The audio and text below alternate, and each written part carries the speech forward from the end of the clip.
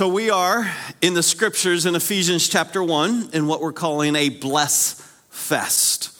And this Bless Fest the idea is simply this, that according to our passage, Ephesians 1, you can turn there as I remind us where we are, that we are blessed according to the Ephesians 1 with every spiritual blessing.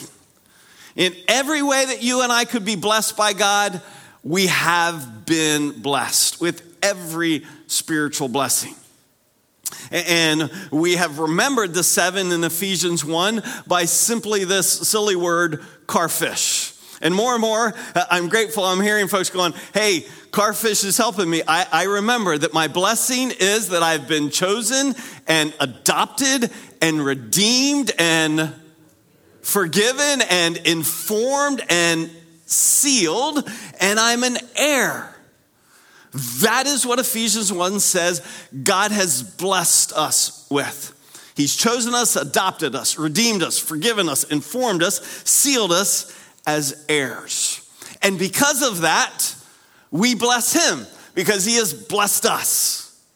And we not only bless him because he has blessed us, we bless others as God has blessed us. And again, what's a simple way that we bless others?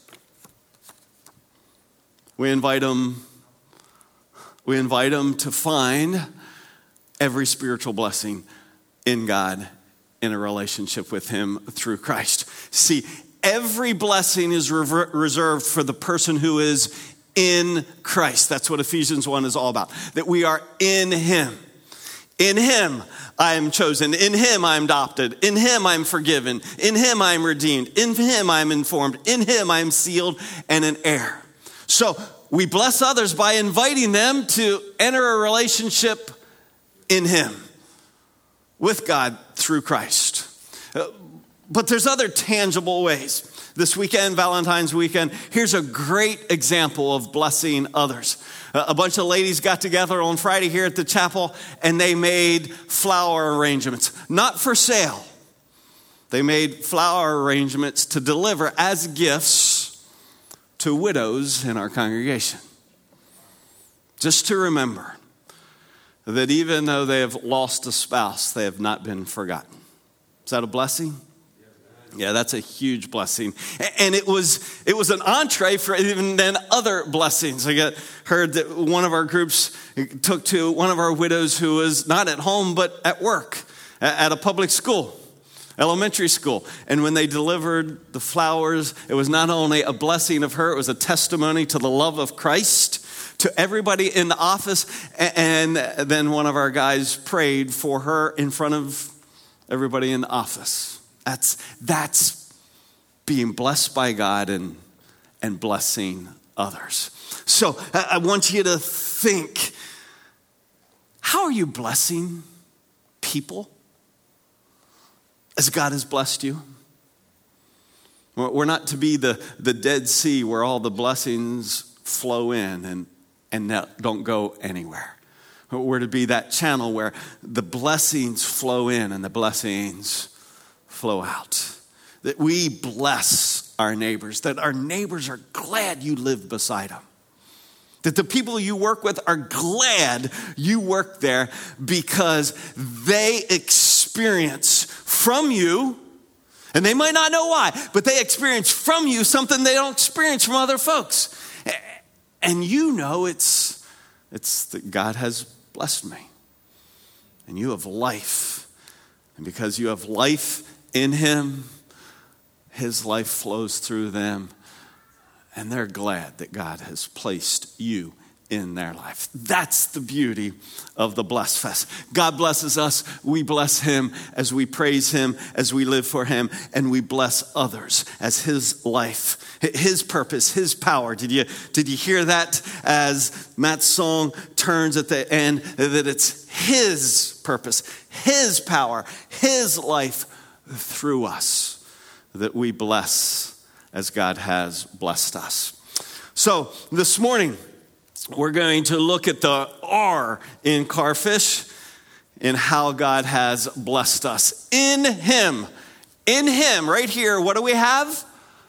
redemption through his blood, the forgiveness of our trespasses, according to the riches of his grace, which he lavished on us. So this morning, what we're going to look at is redemption. Redemption simply means this: to be released by payment. Two core ideas. I'm released, and that released doesn't just happen, it happens because of a payment made. Or it could be said this way: to be freed by ransom. See the same ideas. There is a bondage, I'm a captive, I'm bound, and now I'm free. I'm released from that. Why? Because payment has been made on my behalf. A ransom has been given so that release could take place. So what we want to do simply this morning is look at what have we been freed from? And how did that freedom come? How was the payment made? So we're going to start with the payment of redemption. In him, we have redemption, and here's how the payment comes: through his blood. So payment is made by Jesus, and it's how? Through blood. Can I just acknowledge that if you've grown up in church, you think, yeah, I know that. But have you ever thought about the Christian faith from an outsider's standpoint? From the viewpoint of, you people are just a little weird. All the focus on blood. It's a little weird, is it not? I mean, maybe you've been so indoctrinated with it that you don't think about the weirdness of the centrality of blood to our faith. Because blood can affect us pretty differently. When you see blood, does that give you the heebie-jeebies, or are you like, no problem? How many of you, when you see blood, you go, no problem? Really? Well, then I'm a weirdo. Because my wife's like you. There was this time where they were doing a brain surgery and they were showing it on TV, and they literally peeled this person's face off. And she was like, this is so awesome. I was like, oh, tell me when that is over. And that's true lots of times. If there's ever a bloody scene in a movie or program we're watching, I'm like, oh, Jackie, tell me when it's over. I can't watch. And you think, what? Any of you like me? You're like, oh, okay. They're the godly ones among us that can't stand. Our little neighbor years ago got hit by another neighbor boy with a big log over his head and split his skull, and there wasn't a dad involved. Mom was freaked out, so I thought I would be like the honorable neighbor, and I went with her and her son to the emergency room. And they put him there, and they see all this bark embedded in it, so they pull out a wire brush, and they start cleaning out his skull. And I'm going from I'm here to support to I'm about to pass out. Yeah, I get that cold sweat and I was like, I need to go sit down, or you're going to have two patients on hand. And I was kind of embarrassed because I was supposed to be like the man there. And then I was like, I'm going to pass out. And literally, I've taught about the blood of Jesus, the crucifixion in here. And we had a guy, literally, not a woman, a guy pass out in the service. So blood can impact us, and it can feel weird. You realize at the end of this service, if you're here, you got one of these. It reminds us of the blood of Jesus. And we're going to drink it at the end. Weird. Why is blood so important to release, to freedom? All have sinned. All of us have sinned, yes? Yeah, all of us. All of us have sinned, and therefore we have fallen short of God's glory. We were made to reveal the glory of God, and we've fallen short of it. And therefore, because we've sinned, what do we deserve? We deserve death. See, blood is so important in release because all of us, because of our sin, deserve to die. Thankfully, God graciously instituted what we understand now, and if you don't, I'm going to explain, substitutionary sacrifice. And it's not hard to understand. We all know what the word substitute means. You have a teacher, but they're sick, and so you get a substitute. The star player needs a break, and so he comes out of the game, and they put in a substitute. A substitutionary sacrifice is simply this: the life of the guilty individual would be spared if another life was offered in their place. See, the idea of substitutionary sacrifice is this: there is a guilty one who deserves death, but another life is given so that the guilty one doesn't die. But there is a death. And what represents life? Blood. So we see it first, most profoundly revealed in the life of God's chosen people, the Israelites, when they're enslaved in Egypt. And God says, through Moses, to the ruler of Egypt, Pharaoh, I want you to let my people go. He's going to deliver them from bondage, from slavery in Egypt. And Pharaoh refuses. He's like, no, they build really cool stuff. I'm not going to allow free labor to simply exit the country. And so he refuses. And because he refuses to do what God says, plagues begin to destroy life in Egypt. And he continues to refuse. 9 plagues, still no willingness. And then there's a 10th plague. And God simply says this: because you refuse to do what I say, the firstborn son of every household among Egypt and Israel is going to die. The firstborn. Any firstborns? Been nice knowing you. Now, I can say that, but think about that. Think if you got the news. What? Every firstborn son is going to die. But God says to his people, if you'll take a lamb, unblemished, spotless, and you'll take its life. And life is revealed by what? Blood.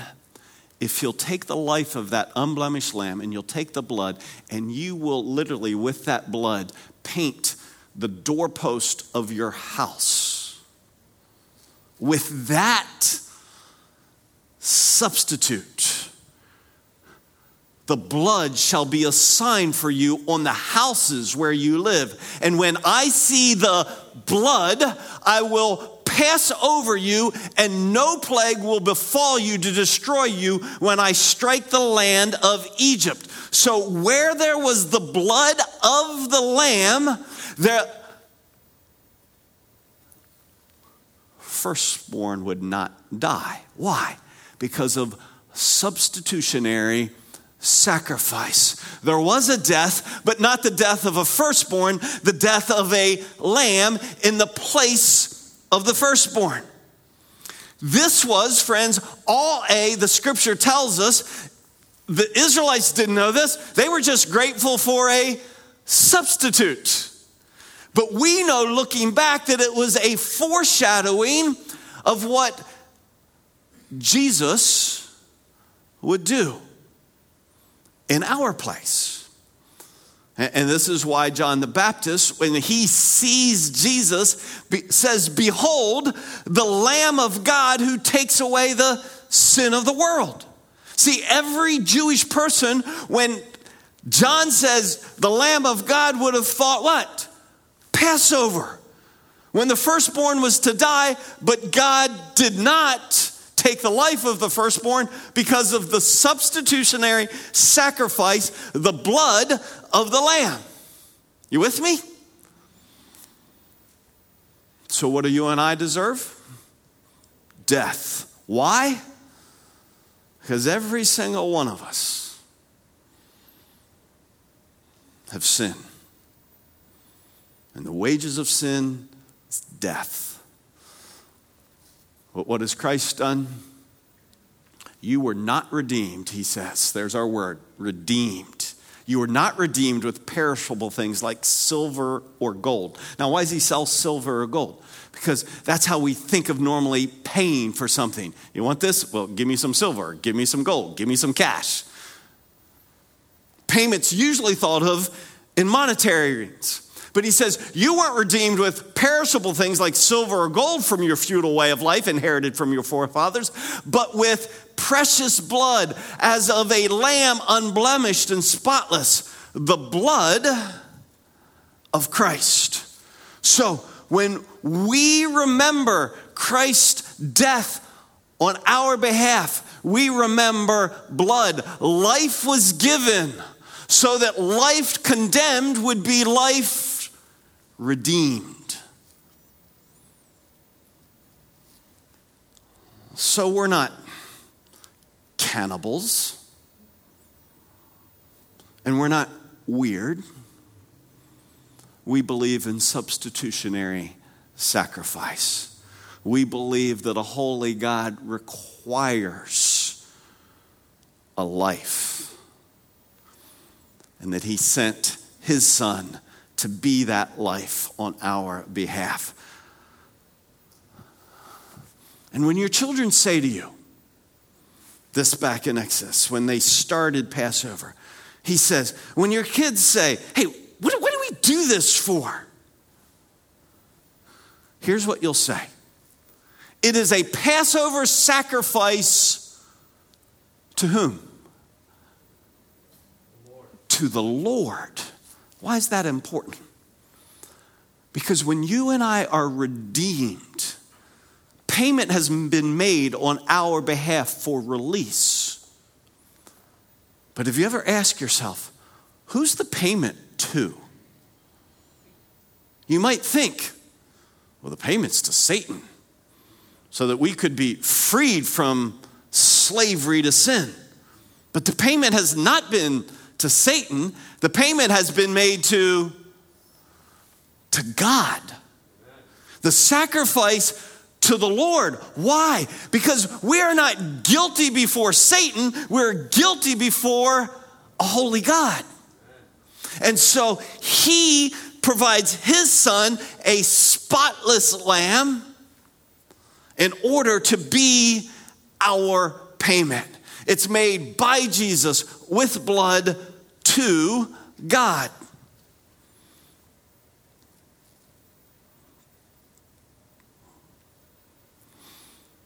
If anyone sins, kind of a unusual if. Yeah, when everybody sins, right? We have an advocate. You know what an advocate does? What's an advocate do? He represents you. He fights for you, right? We have an advocate with, not Satan, with the Father. Jesus Christ, the righteous. It's simply John's way of saying the Lamb of God, which is spotless. Jesus Christ, the righteous. In other words, who had life, but didn't deserve death. Why? Because he never sinned. This is why the sinless life of Jesus is so important. Because apart from his sinless life, he could not be our substitutionary sacrifice. And he himself is the propitiation for our sins. Listen, it's a word we don't use, but I hope you're capturing it as we go through our blessings. Propitiation simply means wrath satisfied. See, the death we deserve because of our sin is that we deserve the wrath of God. And God does not say, oh, I'll just look the other way. He's holy. He can't look the other way at sin. It must be satisfied. And it is. How? Through Jesus, who said, I don't deserve death, but I will give my life, my blood, so that those who deserve death could actually receive life. I'll be their advocate. And not just for ours, but for those of the whole world. When Jesus is in the garden the night he's about to be arrested and then crucified the next day, he says, Father, if possible, let this cup pass from me. It's like he sees this cup, and this cup holds something. And he's like, if possible, don't make me drink it, Dad. What's in it? What's in the cup? It's not being beaten, as horrible as that would be. It's not having a crown of thorns put on your head and beaten in with rods. It's not crucifixion, as horrible as that would be. What's in the cup is what? The sin, the wrath of God for not only us, but for the whole world. And he says, if there's any other way to redeem, to set people free, then for me drinking the wrath, satisfying the wrath, then don't make me drink it, Dad. But not my will, yours. And so when Jesus dies on a cross, it's not just a martyr's death. It is a substitutionary sacrifice.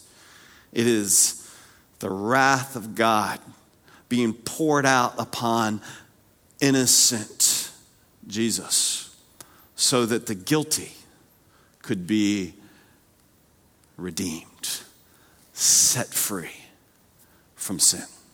Amen.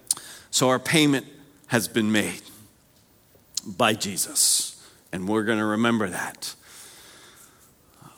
But freed from what? The scripture gives us that by Jesus, you and I are freed from three realities. First, we're freed from guilt. Good news? Such good news, we're going to take a whole week next week. Forgiven. But it's even more than freed from guilt. We are freed by the death of Christ from guilt. And watch, we will be freed from something else. Do not grieve the Holy Spirit, he says later in Ephesians 4, by whom you were sealed for the day of redemption. Now, do you catch the tense there? For the day of redemption. In other words, there has been a day of redemption upon which our sin has been paid and we have been freed from guilt. And there will be a day of redemption for which we are sealed. What's that about? Well, there will be a day when we're freed from everything stained by sin. Now you may go, hey, we skipped number 2. Yes, we're going to come to that in a moment. We will be. This is future. This is when we look at the in Carfish, the heirs, that we have inheritance, that there will be an inheritance that we receive. And it's going to be around being freed from everything stained by sin. Why? Because of the payment of Jesus. So guilt next week. Freed from everything stained by sin in weeks after that. But today, something freed that is unbelievable good news. And I already read it to you, but I bet you missed it. You were not redeemed with perishable things like silver or gold. You were redeemed with what? The blood of Christ. But redeemed from what? What did it say? Redeemed from your futile way of life. In other words, what the scripture says is this, that when we become children of God, we are freed from futility. That prior to becoming, watch, in Christ, life outside of him is what type of life? Futile. It's a futile life. Now, I think some of you are going to go, it might not be the perfect life, but futile? What do we mean by, is life apart from Jesus an exercise in futility? Yes or no? Yes. What in the world were we freed from? Pointless life. Useless life. That's what futility means. This is why for many the gospel is an offense, because the gospel declares, apart from Jesus, my life is pointless, useless. Can I illustrate? Anybody ever write with a pencil anymore? Not very often, right? But when you write with a pencil, what do you love? A sharp point. Prior to Jesus, seriously, is this pointless? I don't know if you can see it, but this is what struck me. It's both pointless and pointless. In other words, yes, it's physically pointless, but practically it's useless. It's pointless. I go, hey, write everything what you want down, and you're like, I can't. This thing is pointless, yes. All I can do is like erase. Life with Jesus. Life without Jesus. I don't know if that offends you. See, because you may go, well, I work with some folks who don't have life in Jesus, but that's offensive to say that their life is pointless. It's useless. But friends, exactly what the scripture says is that Christ, when he redeemed us with his blood, he released us from a useless, a futile life. Why? For this reason. When you and I were created, we were created in the image of God to be one with him, so that our lives would reflect God. That we would be the representation in life of what God is like. That we would be holy as he's holy. And that we would exercise dominion on this earth as God exercises dominion over the entire universe.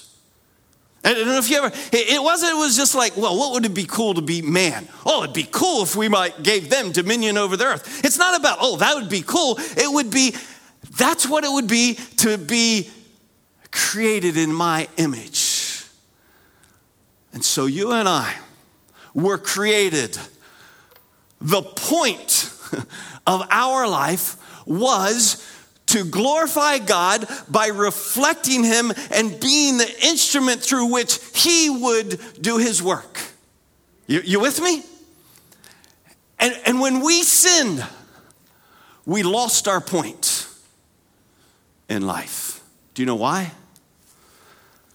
Because watch, we could only live for our point in life when we are one with him and sin separates. And when we lose our oneness with God,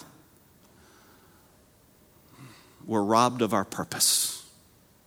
And the only way purpose can be restored is for relationship to be restored. How? By blood.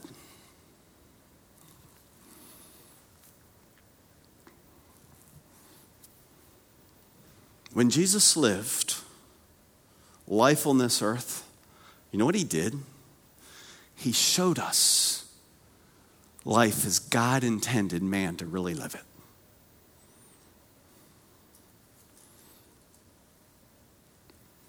He showed us the Father, and he was the instrument of the Father.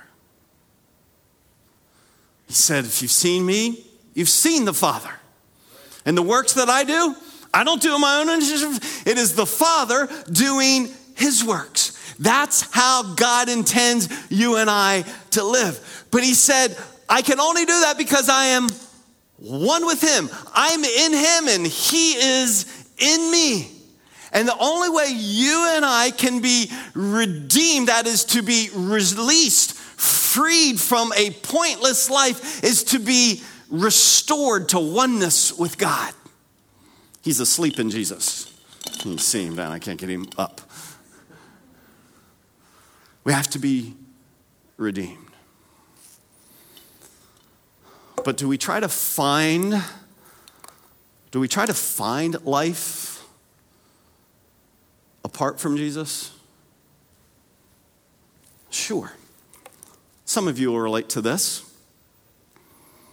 Peter writes, since Christ has suffered in the flesh, arm yourselves also with the same purpose. Because he who has suffered in the flesh has ceased from sin, so as to live the rest of the time in the flesh, no longer for the lust of men, but for the will of God. In other words, once you've been restored, don't live a pointless life anymore. Live a purposeful life.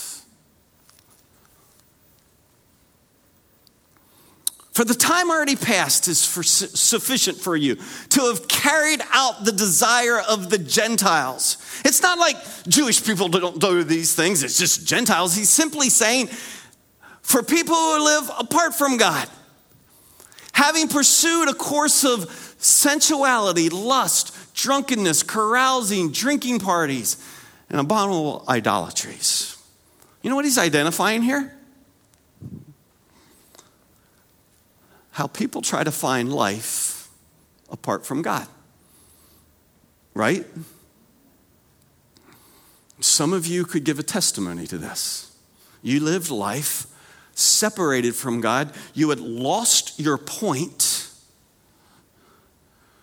but you tried to reinstate purpose into your life with pleasure. Parties, drinking, drugs, sex. Pleasure is a gift of God, but you'll never find life in it. Why? Because life is only found in him. Because that's what you were made for, relationship with God. And the testimony of some of you is, I looked for life and I found that it was kind of fun for a season, but then I realized this is empty. This can't give me life. It's possible some of you are going, I'm just hitting that emptiness right now. And sometimes the thought is, well then, more drink, more parties, more sex, more will give me life. But the answer is never more. Because you're trying to find a point in life from a pointless life. Because it's life apart from him. See, the power of the cross is it takes a pointless life, a futility, and restores purpose because it restores oneness. Now, is Is it always sinful things? No. Sometimes we just try to find life in stuff that isn't blatantly sinful.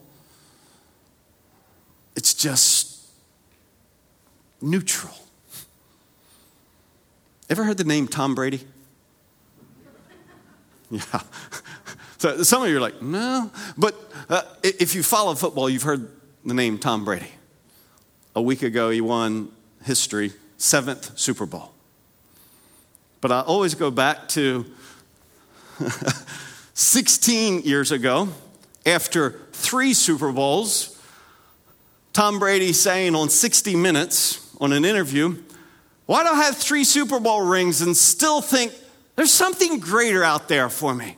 I mean, maybe a lot of people would say, hey man, this is what it is. I reached my goal, my dream, my life. Me, I think, God, it's got to be more than this. Now, is he saying it's got to be not 3 rings, it's got to be 7? No, what's he saying? It's got to be more than this. I mean, this can't be what it's all cracked up to be. My point is this. Some of us look to find life not in blatantly sinful things, drugs and alcohol and immorality. We just try to find life in accomplishment, in a house. And if a house doesn't give me life, maybe a vacation house will. A house at the beach. And if my job doesn't give me life, maybe a better one will. And if 100,000 won't give me life, maybe 1,000,000 will. And if a child doesn't give me life, maybe 6 of them will. See, there's a lot of things that aren't in themselves wrong. It's just they're not sufficient to give life. And more of what won't give you life won't give you life. Some ibuprofen. You ever take this? Got a headache? Take 1. Bad headache? Take 2. Really bad headache? Take 3. But if I start losing my sight, will this help me? No. See, I can go to the eye doctor and go, Doug, I know you're like 56 and you're going to start needing to get some reading glasses. Now, I'm taking my ibuprofen. What? I'm taking my ibuprofen. Well, that won't help. Oh, no, I take 8 a day. Is that going to help my sight? Why? Because this wasn't made to give sight. It's a pain reliever, fever reducer, not sight restore. No matter how much I take, it won't do what it's not made to do. You get my point? See, we believe this somehow reality that I know what I make now isn't giving me life, but somehow I think if I make more. It's an exercise of futility because you're trying to find life in that which doesn't give life. The only way you and I find life is redemption. That you and I would be restored to oneness with God so that then we could be the representation of God. To be holy as He is holy. To be His instrument. To do what God does. His will on earth as it is in heaven. See, the more we understand about our purpose in life, the more we'll understand the Lord's Prayer. Just tuck that one away and start reading the Lord's Prayer, and you'll go, oh, it connects to all of my purpose in life. It's not a magical prayer. It's showing us who we are in Him. So if you're trying to find life And whether it's blatantly sinful or just trying to find life in stuff that doesn't give life, what do? What do? You turn to Jesus. When Paul and Barnabas take the gospel of life in Jesus, and people are healed, they start worshiping he and Barnabas. And he says to them, man, why are you doing these things? We're also men of the same nature as you. So don't worship us. We're just like you. We're just like you, and preach the gospel to you, that you would turn from these vain things to a living God. See, it's the living God who gives you and I life. And I'm simply inviting you to turn from whatever empty things you're pursuing life in. Whether it's blatantly sinful or it's socially acceptable. That you would turn from those vain pursuits, empty pursuits, to the living God who has made payment for you so that you could be released, you could be set free to actually live a purposeful, pointed life. What's that look like? The sting of death, sin. And the power of sin is the law, that I am condemned because of my sin to die. But thanks be to God who gives us the victory through our Lord Jesus Christ. And again, victory in life, victory in finding purpose in life is through Jesus. Therefore, my beloved brethren, so if you're listening right now and you have been redeemed, you have trusted in Jesus to be your payment. Listen, my beloved brethren, be steadfast, immovable, always abounding in the work of the Lord, knowing that your toil is not in vain. It's not pointless. It's not useless in the Lord. So how do we live a pointed, purposeful life? We abound in what? The work of the Lord. Now, if you're thinking, become a pastor? No, that's not. Don't think the work of the Lord occupationally. Because pastors can be as vain as any other occupation. Seriously. I can live a pointless life as much as you can live a pointless life.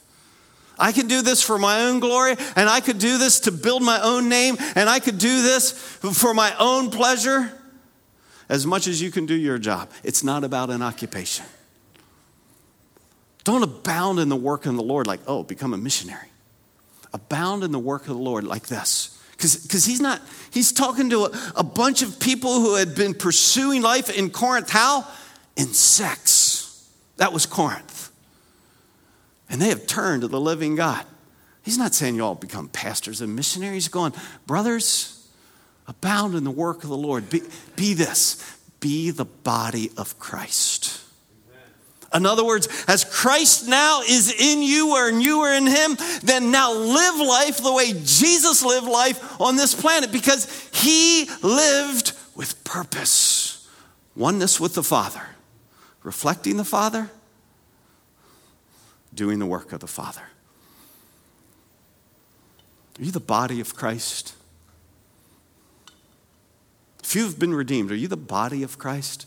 Yes, you are. You're the body of Christ. We're the body of Christ. That's why we call this a bless fest. We have been blessed with freedom from futility so that we can be a blessing to others. And that is by saying, I'm going to be the body through which God does his work. I'm going to love people who feel unloved because that's Christ. And I'm going to forgive as I have been forgiven because that's Christ. And I'm going to take care of orphans because that's Christ. You see? I'm going to help the weak. And I'm going to encourage the faint-hearted.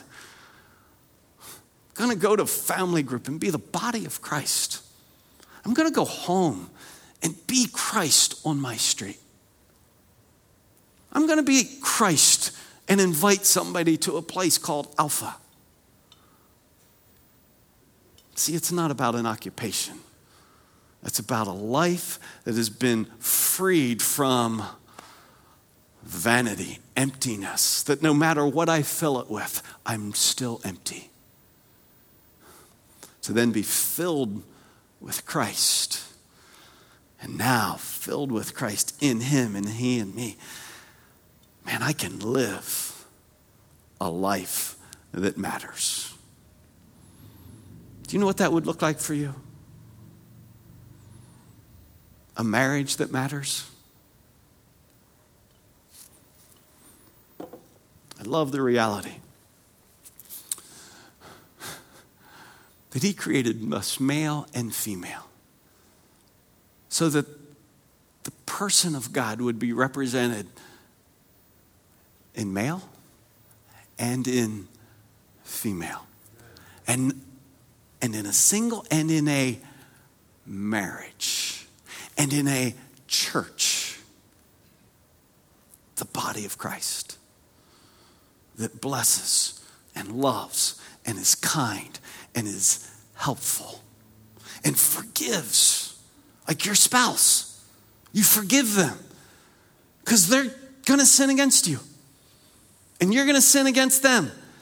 And the glory of God's going to be revealed when you forgive one another and you're kind to one another and you love like you've been loved and you give like you've been given to, redeemed, and that you would be steadfast in it.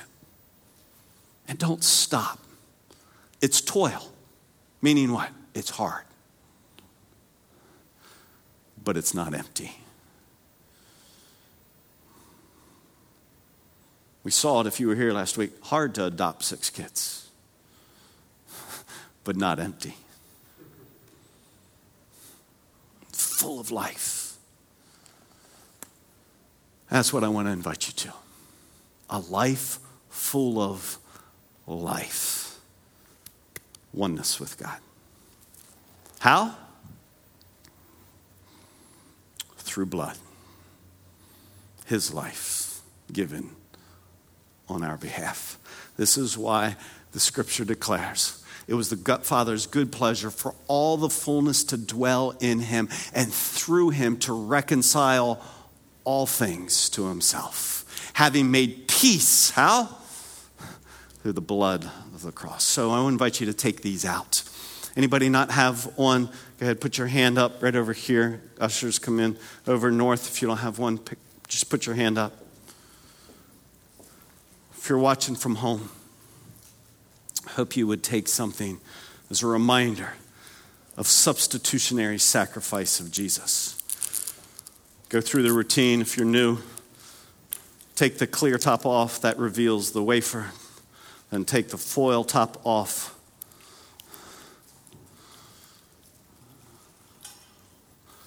You have the juice.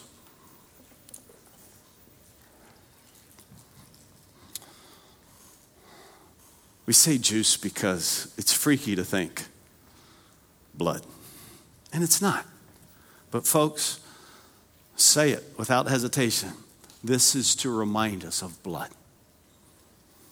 Because this reminds us that life is only found in the one who gave his life.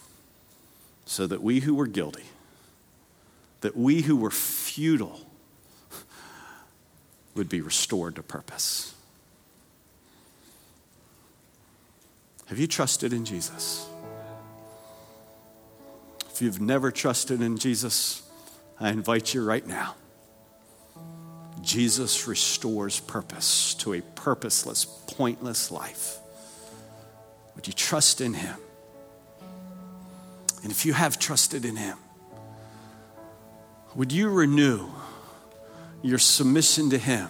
Lord, I am here to be steadfast, immovable, abounding in the work, what? Of being the body of Christ to my neighbor, to my spouse, to my family, to my coworkers. To live life as God intended man to live it, redeemed. So you hold these elements. Let's declare what God has done for us in Jesus.